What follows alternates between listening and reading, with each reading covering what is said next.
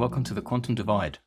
This is the podcast that talks about the literal divide between classical IT and quantum technology, and the fact that these two domains need to become closer together.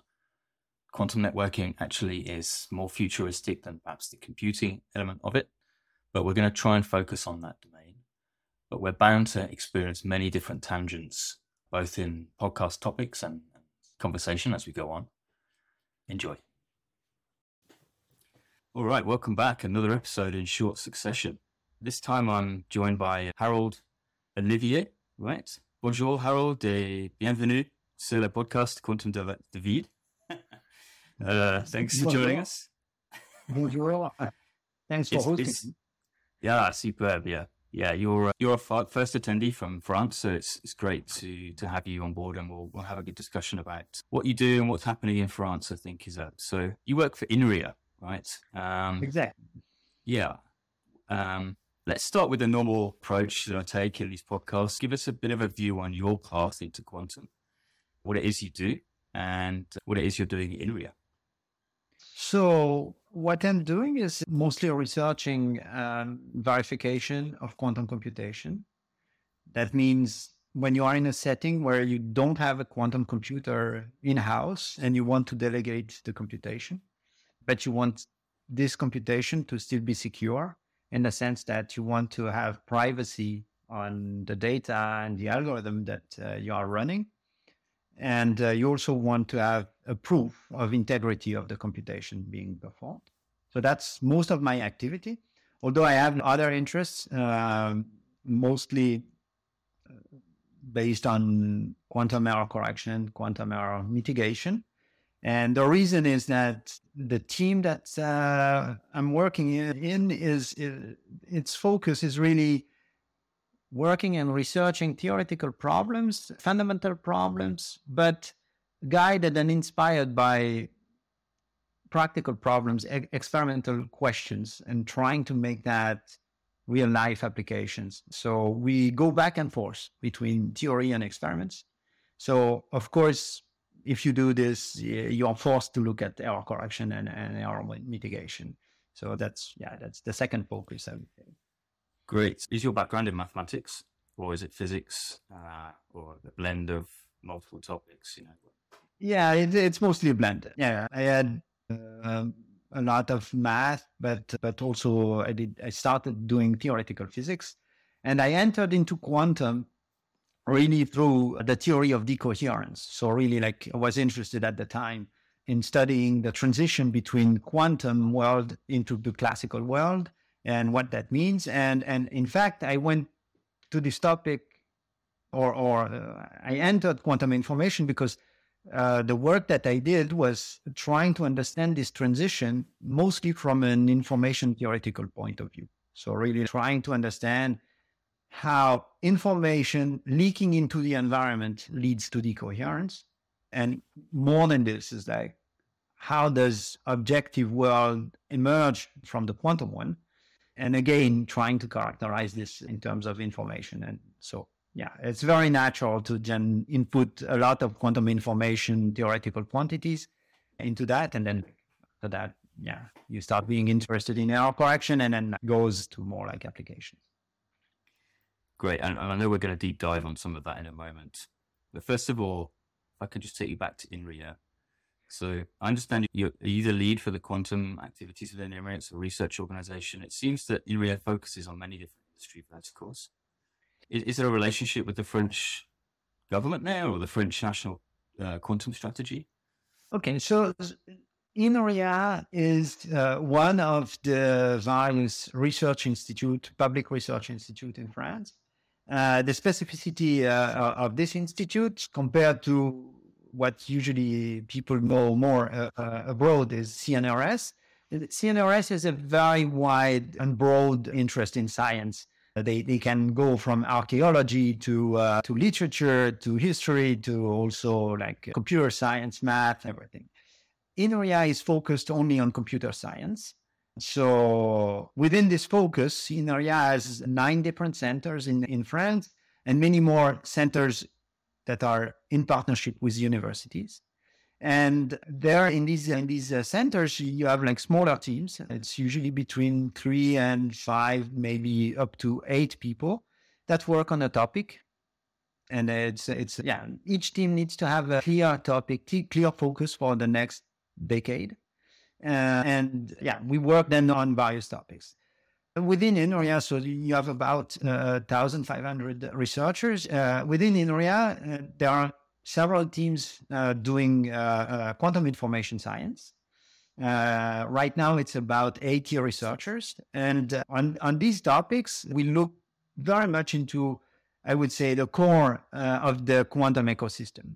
So we have teams doing pure quantum information science, some doing languages, compilation, we have error correction, but we also have partnerships, and that's the strength of the model. We have partnerships with universities that created teams that have both experimental physicists and computer scientists. So one of the teams is at the origin of the qubit model for quantum computing that has gained a lot of interest in the recent years. And so it's very interesting because it's within a computer science institute, but you still have like dilution fridges in the lab. So that's very interesting in there. So our focus a lot onto what can we do with quantum computers? How do we build these quantum computers? How do we make them robust and trusted? So that's I would say the main focus of Inria. Very nice. Thank you. Yeah. How does that link into the quantum strategy? Is there a national strategy and a good ecosystem of startups and things that you collaborate with, or is it heavily public sector driven? Yeah. So I would say, the topic of quantum information at Inria started in 2001. Actually, I was the first one doing quantum information there. And it grew little by little. And as a traditional or recognized expertise in having collaborative projects with startups and with companies. Since the very beginning, there has always been a lot of contact with industries in quantum, of course, and others, but not necessarily the quantum topic. There has always been a lot of interaction. Also because these teams are often within universities, there are natural links, and I would say it's a very strong characteristics of the field of quantum information science is that theory people usually talk a lot more with experimentalists than in other fields, and so there has always been a lot of interaction with the other academics team in the ecosystem.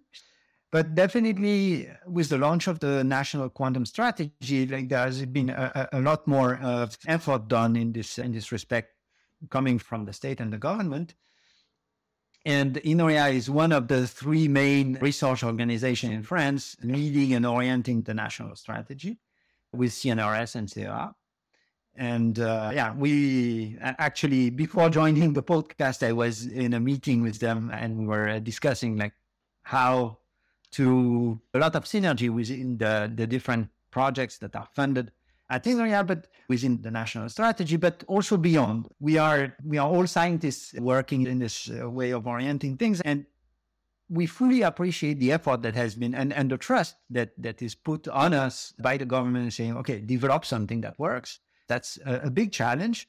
But at the same time, we know that by construction, these kind of national strategies have a very short horizon, even though for them it's a huge effort looking at what's going to happen in the next 10 years.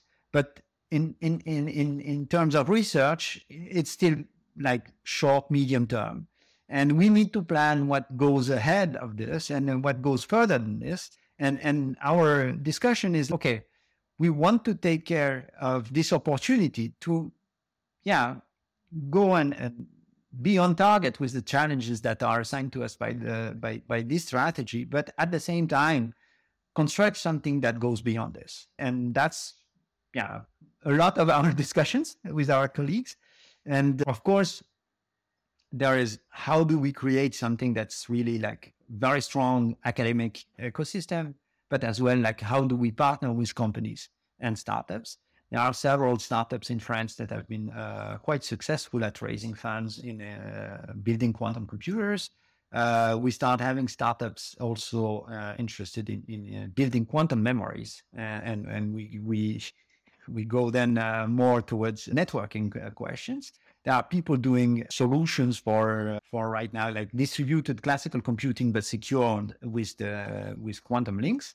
So yeah, it's growing in several directions, and it's very active. So yeah, very encouraging. But we are always interested in also opening this ecosystem to welcome people also from abroad, because we think that it's necessary. France is not big enough as a country to produce everything that's needed. So we need to be in contact with our European partners, but also more wider your international partners on that topic. Yeah, exactly. It's definitely a global effort at the moment.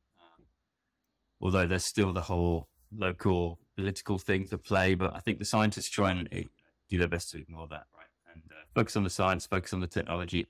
But I'm not familiar with some of the startups and companies in France. Do you want to list a couple just for the list? Yeah, I hope I don't forget anyone. In quantum computing, there is one company, Pascal, which has been quite successful in developing a platform for neutral atoms. That's one. There is one that's actually very much linked with Inria because of this team developing cat qubits, which is called Alice and Bob. So that's the superconducting platform for computing, but really based on these cat qubits. And they aim directly at going to fault tolerance. So that's interesting because it's a slightly different roadmap. And the way they develop things is, of course, different than the others because they are not so much interested in this. We have Candela, which is a very interesting company working on photonic quantum computing platforms. There are younger ones, C12, which is working on carbon nanotubes for doing the shielding, I would say, of electron spins for quantum computing. That's, I think, pretty much what we have most advanced in the computing space. We have WeLink, which is a startup that has started working on quantum memories. And VeriCloud, which is this company securing classical computations with quantum before being in a position to secure quantum computations as well. So I think that's the ones that I'm thinking about in terms of really hardware, computing or networking hardware, but we have other companies doing cryostat and electronics, but that's a little bit too far from me to be really listing them. Because yeah, we are still working at a quite theoretical level. So everything that goes around, which is extremely important, is slightly out of my scope, I would say. And yeah. Totally understand. Yeah. No, thanks. That's interesting that even though you mentioned most of those are hardware orientated, I think there's a software platform. There's to create fault tolerant system. A lot of that is software orientated as well. Yeah, that's true. There are a few startups doing software, and now I'm missing the names, of course. But yeah, it's also fairly active. I would say by construction, these startups need less capital, and it's easier to develop this kind of solutions. It's a little bit less in the focus, maybe of the national strategy, although it's very important in the long run because that's the way you actually reach the end user and really know who is needing what and what quantum computers are useful for. So that's very important. And they are very necessary also, like for us as a research institute, because we are sometimes contacted by large companies who want to have or understand quantum. And it's hard for them to find someone who is going to help them really like progress in understanding what's at stake for their organization. And most of the time they come to us and they ask for help, and we try our best, but at the same time, it's very hard because as a research organization, we do research. And so everything that we do needs to be published at one point, or the aim is to publish something. So you need to do science at a level that's really like state of the art and really pushing the boundaries. And sometimes there is a misfit between what we should do and what the companies can swallow and understand. their companies doing software are very important because they are the good intermediate level, like to help prototyping some stuff and help these larger companies grow in expertise. And then it's much easier to do like very advanced projects with them because they already know the basics and they know what they want or where they want to go. And it's much, much easier for us to interact. Although we try to do our best with addressing these issues, unfortunately, we have a limited bandwidth in some sense. We need to deliver the research that we promised to the funding agencies and the various contracts we are in. So we do our best in the free time or allowed times in there. But when we do it, it's very interesting because it's really opening different perspectives and making that more connected to sometimes like real use cases. Sometimes it's also achieving very unexpected results. Like, for instance, helping a company improve its classical algorithmics. Sometimes they come with a problem and you find a solution that doesn't need quantum. And that happened to me. And I think it's very interesting because I think this is an effort that everyone needs to be starting performing right now. Because of the end of the Moore's law, we need to go back to algorithmics and try to fine tune everything. And that's a very hard challenge, but that goes way beyond quantum. But if quantum can be one of the reasons why you want to open the box and look at the things like really in detail, you should do it. And if you find a good classical solution, it's all the best. Yeah, it's a surprise, but a nice surprise, I guess. Listen, I feel like we could talk about the business and ecosystem for the whole call, but I know we came with three main topics, right? We wanted to talk about the trends in quantum computing, HPC and data centers and that kind of stuff. We wanted to talk about privacy, security, and trust in quantum computing and where that was necessary. And then, of course, quantum networking, our favorite topic at the end. So let's dive into that, shall we? Let's start with the first one. We had a conversation about quantum computing, on-premise, the consumption of cloud deployments, some companies looking for in-house systems, and then also the challenges that brings for a data center company. Yeah, how would you like to start on that topic? I know that's an interesting one for you. Yeah, for me, it's really understanding, okay, there are a lot of challenges in developing quantum technologies. There is, of course, the science of it. But it's not only this. At one point, we will be developing this and people are going to sell stuff to others, to companies. And to sell stuff, I mean, I have been a venture capitalist in a past life. So I know that if you have a very good product, that's fine, but you need to meet the market. And you need to really answer, you need to answer a need of a user. And you need to insert yourself in the way he processes things and in the way he deals with this service or this hardware that you're providing. And that's a more complex, it's a wider concern that you need to have. And what I would say is that right now in quantum computing, we have always been referring to the early days of classical computing.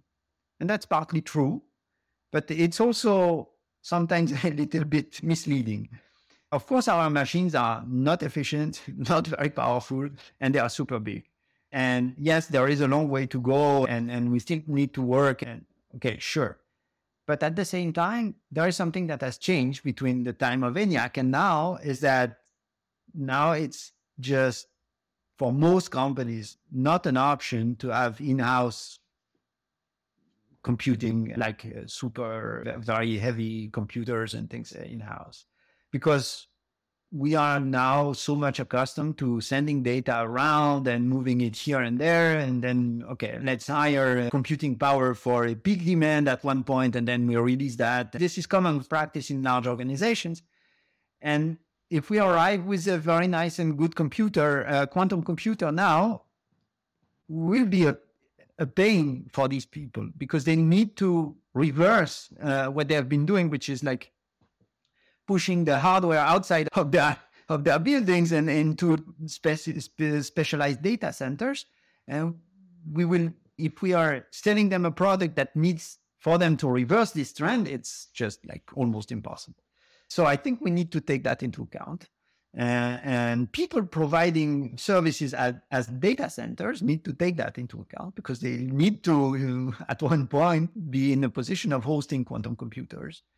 And we see this in some of the projects that we are developing and deploying in France for the national strategy, which is we are trying to host in one of the public data centers some early quantum machines. And it's complicated. Yeah, it's complicated because the requirements of these machines are very different from the classical ones, especially like the cooling system with helium is a pain. And data centers, they don't want this. So they actually need to rebuild rooms for us to put the machines. So it's like suddenly you are like very much onto brick and mortar questions, but you need to solve this. So that's one problem, the cooling. There is also the vibration. In fact, data centers vibrate a lot, and quantum computers don't like that. So you need to take care of this. And again, it's a problem hiring construction companies, redesigning your building and things like this. So it's a pain.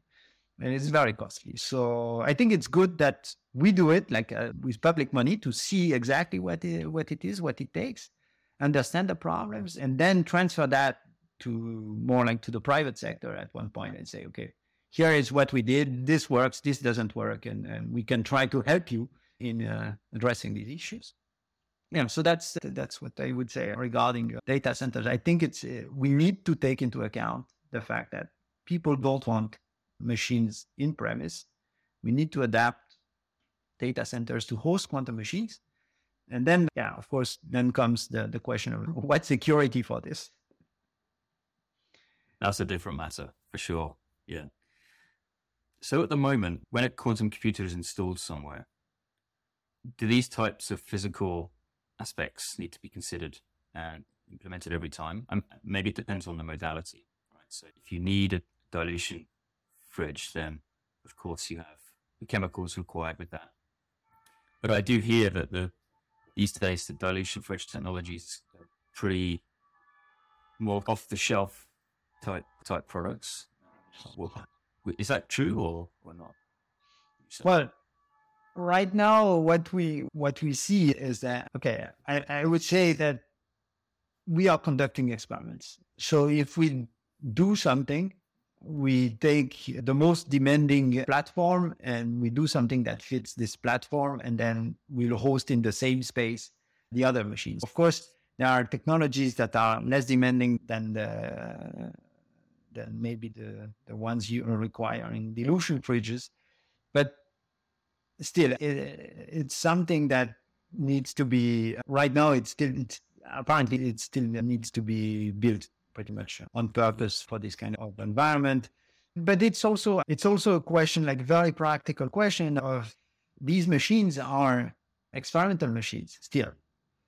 So we know that we will want to open the box from time to time. So we want to have access to these machines. We want to be able to work around the machines. We want to be able to have enough space in case we want to upgrade some components and things like this. So yeah, I'm not sure we can really completely draw conclusions from what we are seeing right now, because we are in an experimental phase. But in a few years from now, we'll have the probably some much better view or a clear view on what is needed, what is not needed, but we did it anyways by abundance of precaution. But yeah, so yeah, I think there are still like open questions. We just want to make sure that we can push these experiments as far as we can.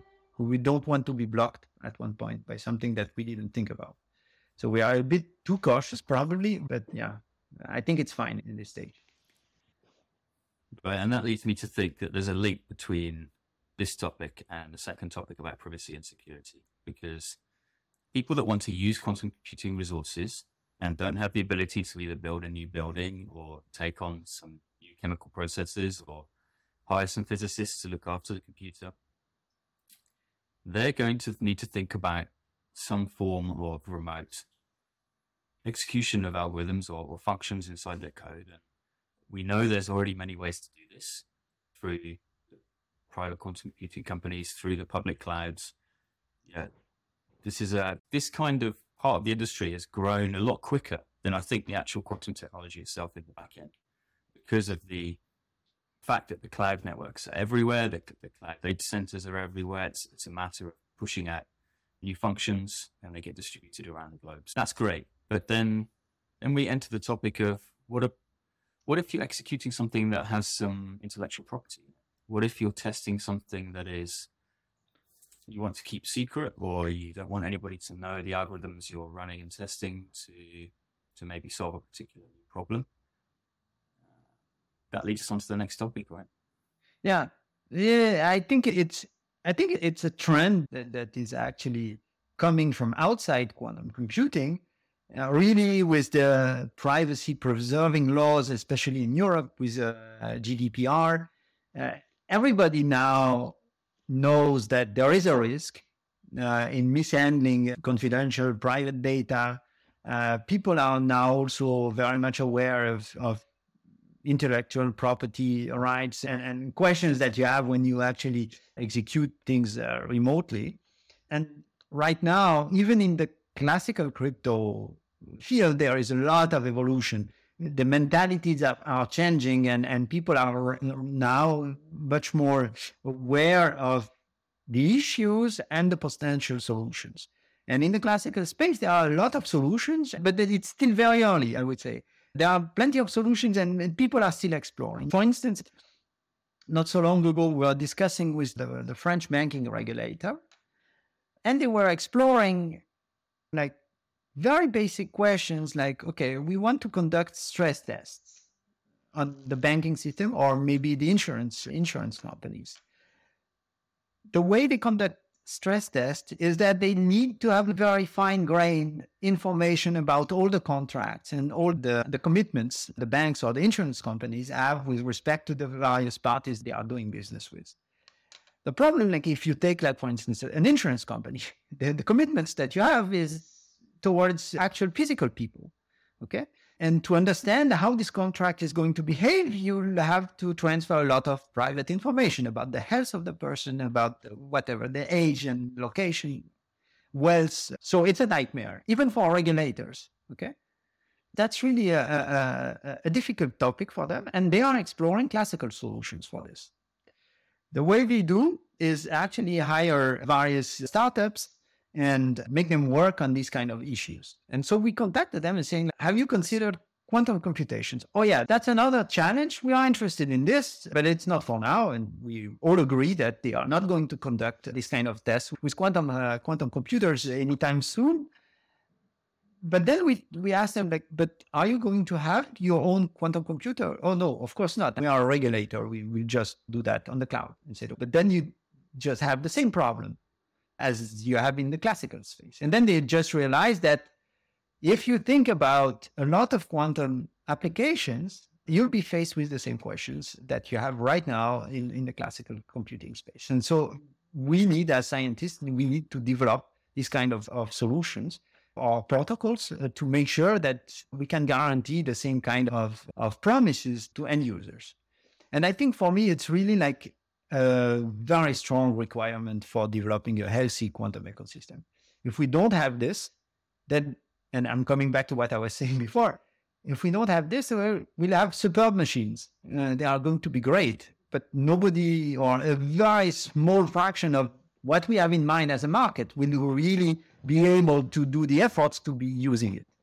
Because you need to have a new building and you are just renting your space, or maybe you cannot build something inside to host a quantum computer. You can have like plenty of reasons like this. So I think it's necessary. If we want to unlock the full potential, we need to make this remote quantum computation available. If we do remote quantum computation, because quantum computation, at least for the first wave of things that we will be doing, you are going to compute with a quantum computer the most complicated or the most sensitive data that you have. And so by construction, those will be requiring a lot more protection than a regular computation. So we need to address that question. Yeah, that's for me. Yeah.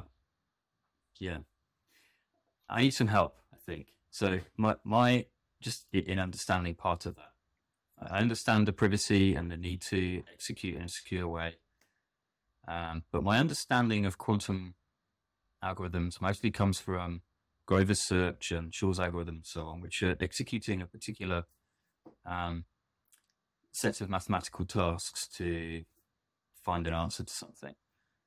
None of that really takes, of course, if you're factoring a number and it's a key which is for something important, then that's those numbers that you end up with are quite important and maybe seen as something you need to keep secure. But what about, you mentioned the insurance company, you mentioned personal information, even more so if it's company private information. Can you give me an example of how that type of information is used in quantum algorithms or programs which are executed on quantum systems? Maybe we're not there yet, but I haven't seen... All the people that are doing quantum machine learning, they are learning on something. And so this something might be whatever you want, but you cannot rule out the fact that these data are sensitive. That's one possibility. The second thing is maybe it's the algorithm that is sensitive itself. Okay, so you have found a nice way to do something and you don't want your competitor to be using it. And my most beloved example is always the same. And I'm sorry for naming companies, but maybe it's just making things clearer for people listening to the audio. But if I am Criteo, which is like an ad placement company, and that I have found a quantum algorithm to optimize this ad placement, and I'm running this against Google, okay? Because Google is my competitor, or maybe Google is running the platform where I'm trying to find the best way to place ad. So I have a competing interest in this ad market with Google. But will I really delegate my quantum computation to Google quantum cloud services? I don't know, but definitely, even though the data is not sensitive, I don't want to give them my algorithm. Okay, and the way could be reversed if Criteo had developed quantum computers and maybe Google doesn't want to use that for. Okay, so I think that's the issue. The algorithm itself can be very sensitive, and right now, when you access a quantum computer, you just send your instructions in plain to the quantum computer. So if you are sitting on the other side of the quantum computer and just looking at what instructions are executed, you can just find out the whole computation that is being executed. And we know this, we experience this because we use, of course, it's in an agreed way with the various computing providers. So as academics, we often have access to their machines, but we agree this to be open. And we know that they look at it because from time to time we get a call or an email saying, oh, you are running something and we quite don't understand what you are trying to do. So it looks interesting or something. So it's a fact. You can really look at what people are executing on quantum machines.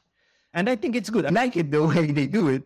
I'm not complaining about this. I need to be clear on this. I think it's good because we need and we want interactions with the hardware vendors and to help us achieve what we want to do on their platform, but at the same time trying to help them develop better and better tools. But so that's a well-agreed situation.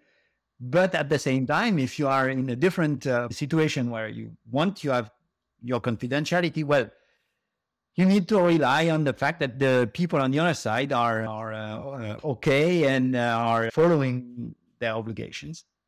And that's most of the time, that's what you don't want to do when you think about cryptography.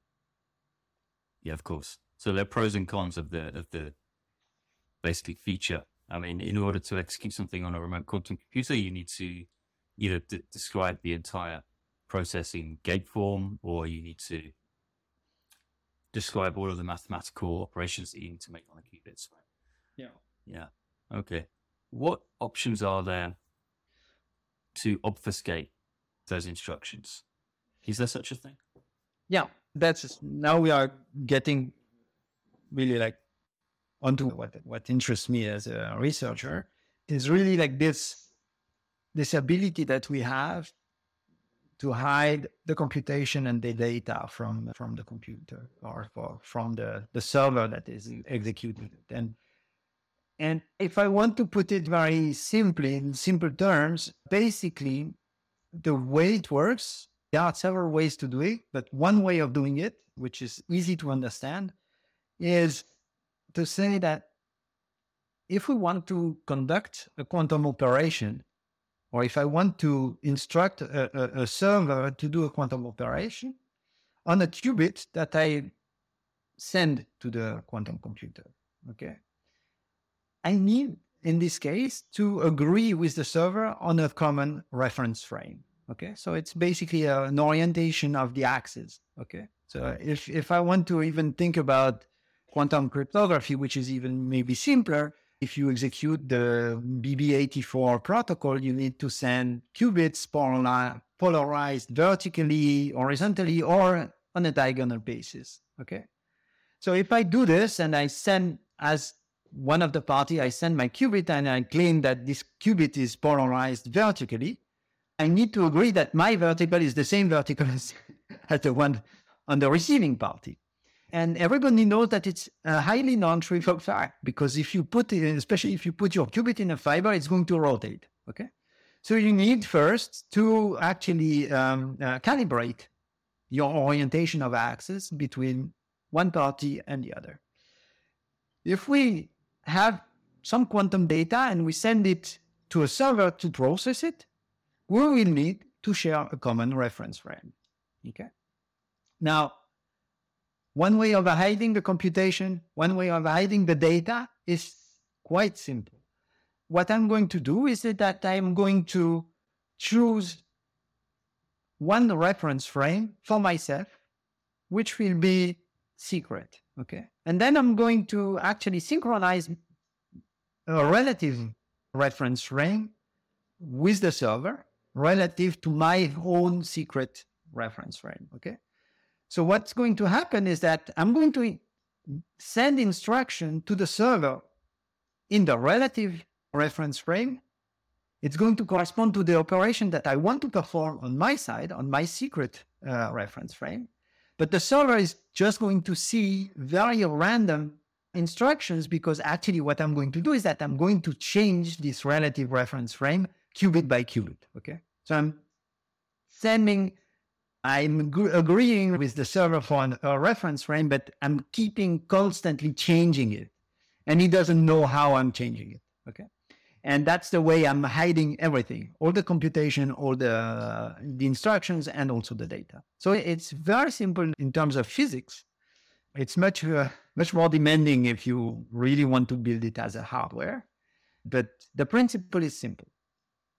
And then from there, you can actually do a lot of proofs, and very interesting proof, because it will give you security in an information theoretical sense, which means like really the best that you can hope for. So that's one way of doing it. There are other ways of doing it. People are thinking about trying to build things that would be similar to enclaves in classical processors. We would call it quantum enclaves. Okay, so to try to avoid sending qubits from the client to the server. There are people that say, okay, let's rely on post-quantum security, cryptography, and build this concept of enclave, but on chip, through the help of classical cryptography. So that's basically like the three main approaches. And each comes with advantages and disadvantages, of course. There is no silver bullet, unfortunately. As is always the case, yeah.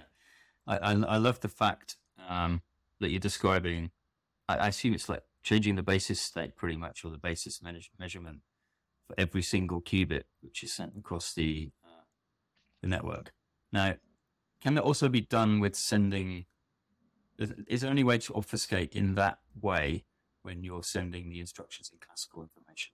I guess that probably is right, because I understand. I think the way I understood it was you describing sending the qubits across the network to then be to be received and then put onto the computing processor and then perform the processing and then return the results. And then you de-encode based on your basis state measurements on a per qubit basis.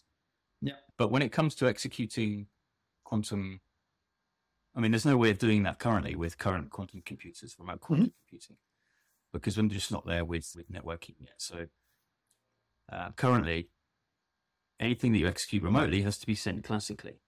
Is there a similar approach to obfuscating what you want to execute if you're sending it classically? I would assume not, because you have to send the... Yeah, sorry, go ahead. Okay, so let's go back to your first assumption that says, in quantum networking, we are not there yet. Yes, that's true, but at the same time, we're working on it, and so there is a very large European-funded project that is really tackling this question. The idea is constructing like long-range backbone across Europe and metropolitan networks connected through a hub, and within this smaller networks, we are. Very intensely discussing with experimentalists to try to co-design a protocol that would be suitable for very early networks. Okay, so like it's more like proof of concept, but the idea is to have all the ingredients of a full-fledged protocol working and scalable protocol to be working on experimental nodes. Okay, so it's in the works. Okay, it's not going to be like millions of qubits sent around. But it's really like putting everything in place within the protocol so that if you give me just more qubit on longer coherence time, then I can perform just the same protocol for a longer time, which means like bigger computation. That's where we are right now in building the networks. Now, coming back to really like, can you do something classically? Well, yes and no. There's the very good advantage in terms of overhead of the first solution, which is like sending qubits back and forth, is like, yeah, of course you need this ability to send qubit back and forth. But at the same time, on the server, there is basically no space overhead. Okay, maybe you are going to repeat your computation a few times or several times to get the result that you can view it as a sort of necessary error mitigation in this. Okay, you can do this, but security will not require you more qubits on the server side. Okay, that's one good point, because if you have like limited machines, you don't want to actually dedicate most of your computing power to take care of security, because if you do this most of the time, then what you are left with is a computation that you can do on a piece of paper just by yourself. Okay, so if you have 3 qubits, they are very well protected, but you can't do anything with 3 qubits. So that's one good advantage for the solution of sending qubits back and forth. If you have more powerful machines, then what you can do is actually have classical crypto come into help. And basically what you are going to do is having an encryption of your preparation of states being sent classically to the quantum computer. And because the quantum computer cannot break this encryption, what you are really performing in terms of actual quantum operations will still remain understandable from the point of view of the server. Okay. But of course, when I'm saying this, is like you still see what the server is doing, right? I mean, you can check and track back all the instructions that you send. They are encrypted. You don't know what it is for, but you can still track them. Which means that if this qubit is going to be secure, okay, if the aim of that thought is to produce the same qubit that you were sending across the network, it needs to be operation enough and complex enough quantum operation so that you cannot simulate it classically. So now comes into play where is the quantum advantage in the story? In the sense like, when do you estimate that you have a quantum operation that is complex enough so that the classical computer cannot break it or cannot simulate it? And usually what you end up with is an overhead in terms of space in this time that say at the very minimum would be like 100 times. Okay. So for having one protected qubit, you need to have like 100 physical qubits, or 100 qubits unprotected. Okay. But these needs to be qubits that are very good quality. Okay. Because if you start adding noise to this, well, then it's going to be a bit complicated. So it's actually 100 fault tolerantly protected qubits give you one fault tolerant and secure qubit. Okay. So it's quite an overhead. And so right now, I think we need to push in both directions and try to simplify the protocols as much as we can. Maybe instead of having 100 qubits overhead, we can have 100 qubits per qubit produced. But if you produce them serially, maybe you can recycle this overhead and. So these are the kind of questions that are very important to address, to try to simplify these protocols and bring them to a regime where they can actually be implemented. Right now, these classical crypto protocols are most of them are like completely out of reach. But doesn't mean that we shouldn't do some effort to try to simplify that as much as we can. It's fascinating you're talking about the need for additional qubits in that scenario to secure the qubit, but then you also need additional qubits to create a fault-tolerant physical qubit, or logical qubit, sorry. So, I mean, it just grows, doesn't it? It grows and grows, and it's going to make it, as long as we're in the NISQ era, it's going to be very difficult to perform this type of operation, unless you're doing it on the fly, sending the state of the qubit across the network. So, that leads us onto networks. So what we could go in lots of different areas here. What research are you doing when it comes to networks, or which organizations are you working with? What's your main focus when it comes to networking? You mentioned the European, I don't know if that was the Euro QCI that you mentioned or something different. Actually, I mentioned the European project that we are part of is the Quantum Internet Alliance.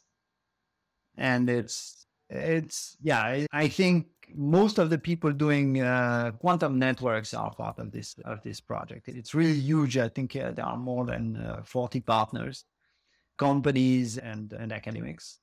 And the idea there, what we try to do is represent, let's say, the end user. Okay. So we are the computer scientists, the theorists, and we try to say, okay, here is a protocol. What can you implement from this? What kind of physical parameters can you give us?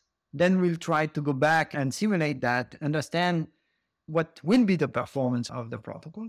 Basically, these kind of protocols are, it's very interesting because when you are looking at verification of quantum computation, the model is the following.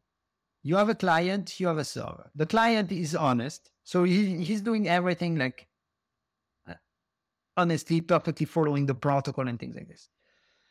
And then you have the server, and the server can be arbitrarily malicious. Okay. And basically the server starts, or the malicious party starts really at the door of the lab of the client. Okay. So as soon as something leaves the lab of the client, we are thinking that it's maliciously controlled. Okay. So even if you have some noise, the genuine noise that happens, we think, okay, that might be malicious. Okay. So what happens is that if you manage to certify in this condition that the computation has been performed correctly, in fact, you have been also saying the noise. Imagine now that okay, the malicious party decided not to be malicious, okay? But it's still noisy, okay? But from my verification perspective, I don't know this, okay? I don't know that he's being honest, but so I'm not changing anything in my protocol. But if I still verify that, that means that the noise that has been happening outside of the lab of the client was not very strong, because I was still able to guarantee that the computation was performed correctly. Okay. in spite of the noise, I still have my result. So in fact, these protocols are surprisingly interesting as a benchmark. Okay, because in the end, if there is no malicious party, what we do is that we are benchmarking the noise. So people doing experiments are very happy with this kind of protocols because it's like the ultimate benchmark. Okay, because if I pass the test, I can guarantee that their experiment is running well. And it's very rare that you have this, okay? Because when you do an experiment in the lab, you always have assumptions and things like this, okay? And we are just providing a methodology saying, okay, I don't want to know about your assumptions. I don't care. If you pass this test, then I can give you a cryptographic guarantee that you've done the job properly. So that's very nice. And basically, we are working with them to make sure that they don't break the protocol as well, okay? Because still the protocol needs to be done in a certain way, okay? Most of the time when you are doing or running an experiment in the lab, the client is here maybe and 2 meters away, there is the server, and maybe there is like 50 kilometers of fiber in between them, but they are still in the same lab. So you want to make sure that there is no communication that happens between the client and the server there in this situation. So they need to close these kind of loopholes. And we need to make sure that by processing the data and things like this, they don't introduce problems in the protocol. But if you do things properly, then it's a super nice benchmark.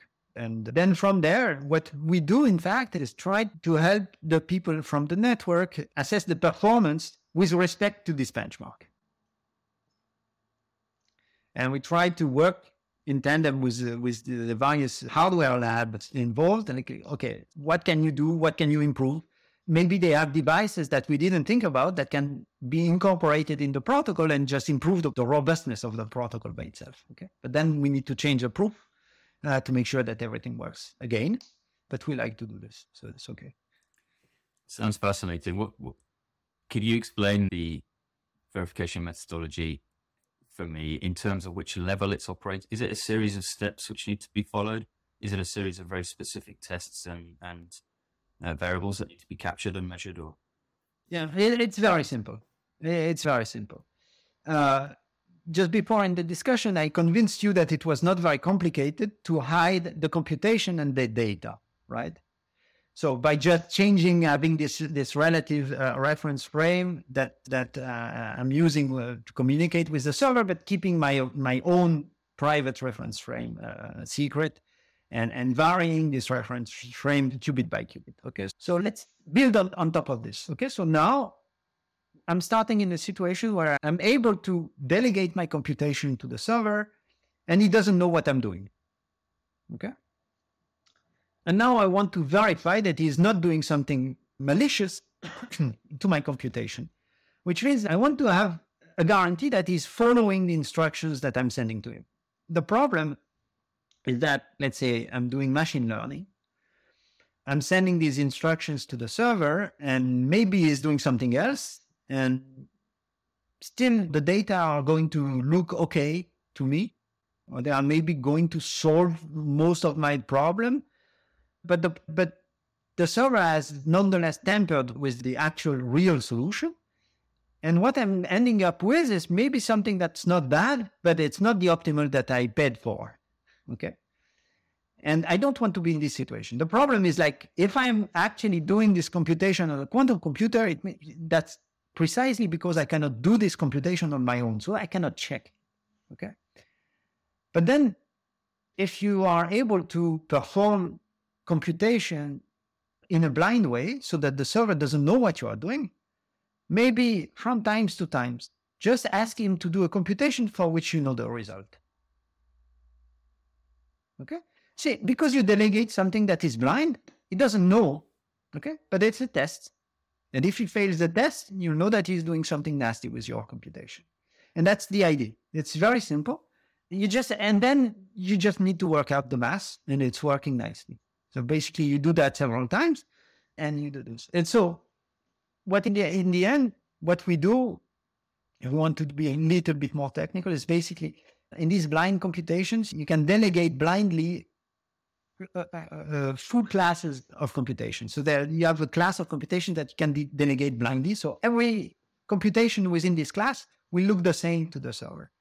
And within this class, we know that there is always a large portion of these computations, or a big enough portion of these computations, that are Clifford computations. And Clifford computations have the nice property of being super easily classically simulatable.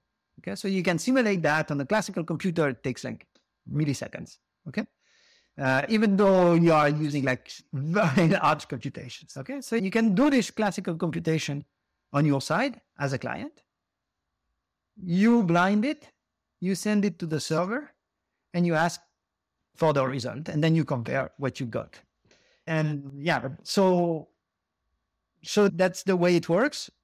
What really is important is to actually prove that this class of Clifford computation is large enough to catch every possible deviant behavior from the server. Okay, but if you prove this, then basically you are done. And then you can devise like which kind of Clifford operation you want to take, what is the best one, what are the ones that you can actually easily implement because you have restrictions on the devices and things like this. And then you have like plenty of questions that come after this, but the principle is very simple. I tell you, it's a fascinating field that you're working in, right? Because the networking at the moment is still at the experimental stage. Of course, we're already thinking about ways to make these executions of quantum instructions over the network private, which I think it's a fascinating field, and I'm sure what you're doing will become very central to the way quantum computers are used in the future.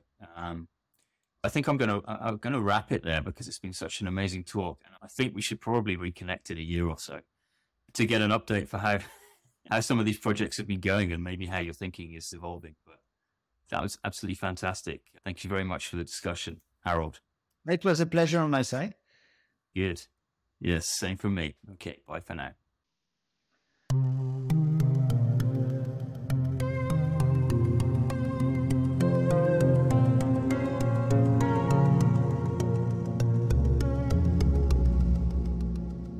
I'd like to take this moment to thank you for listening to the podcast.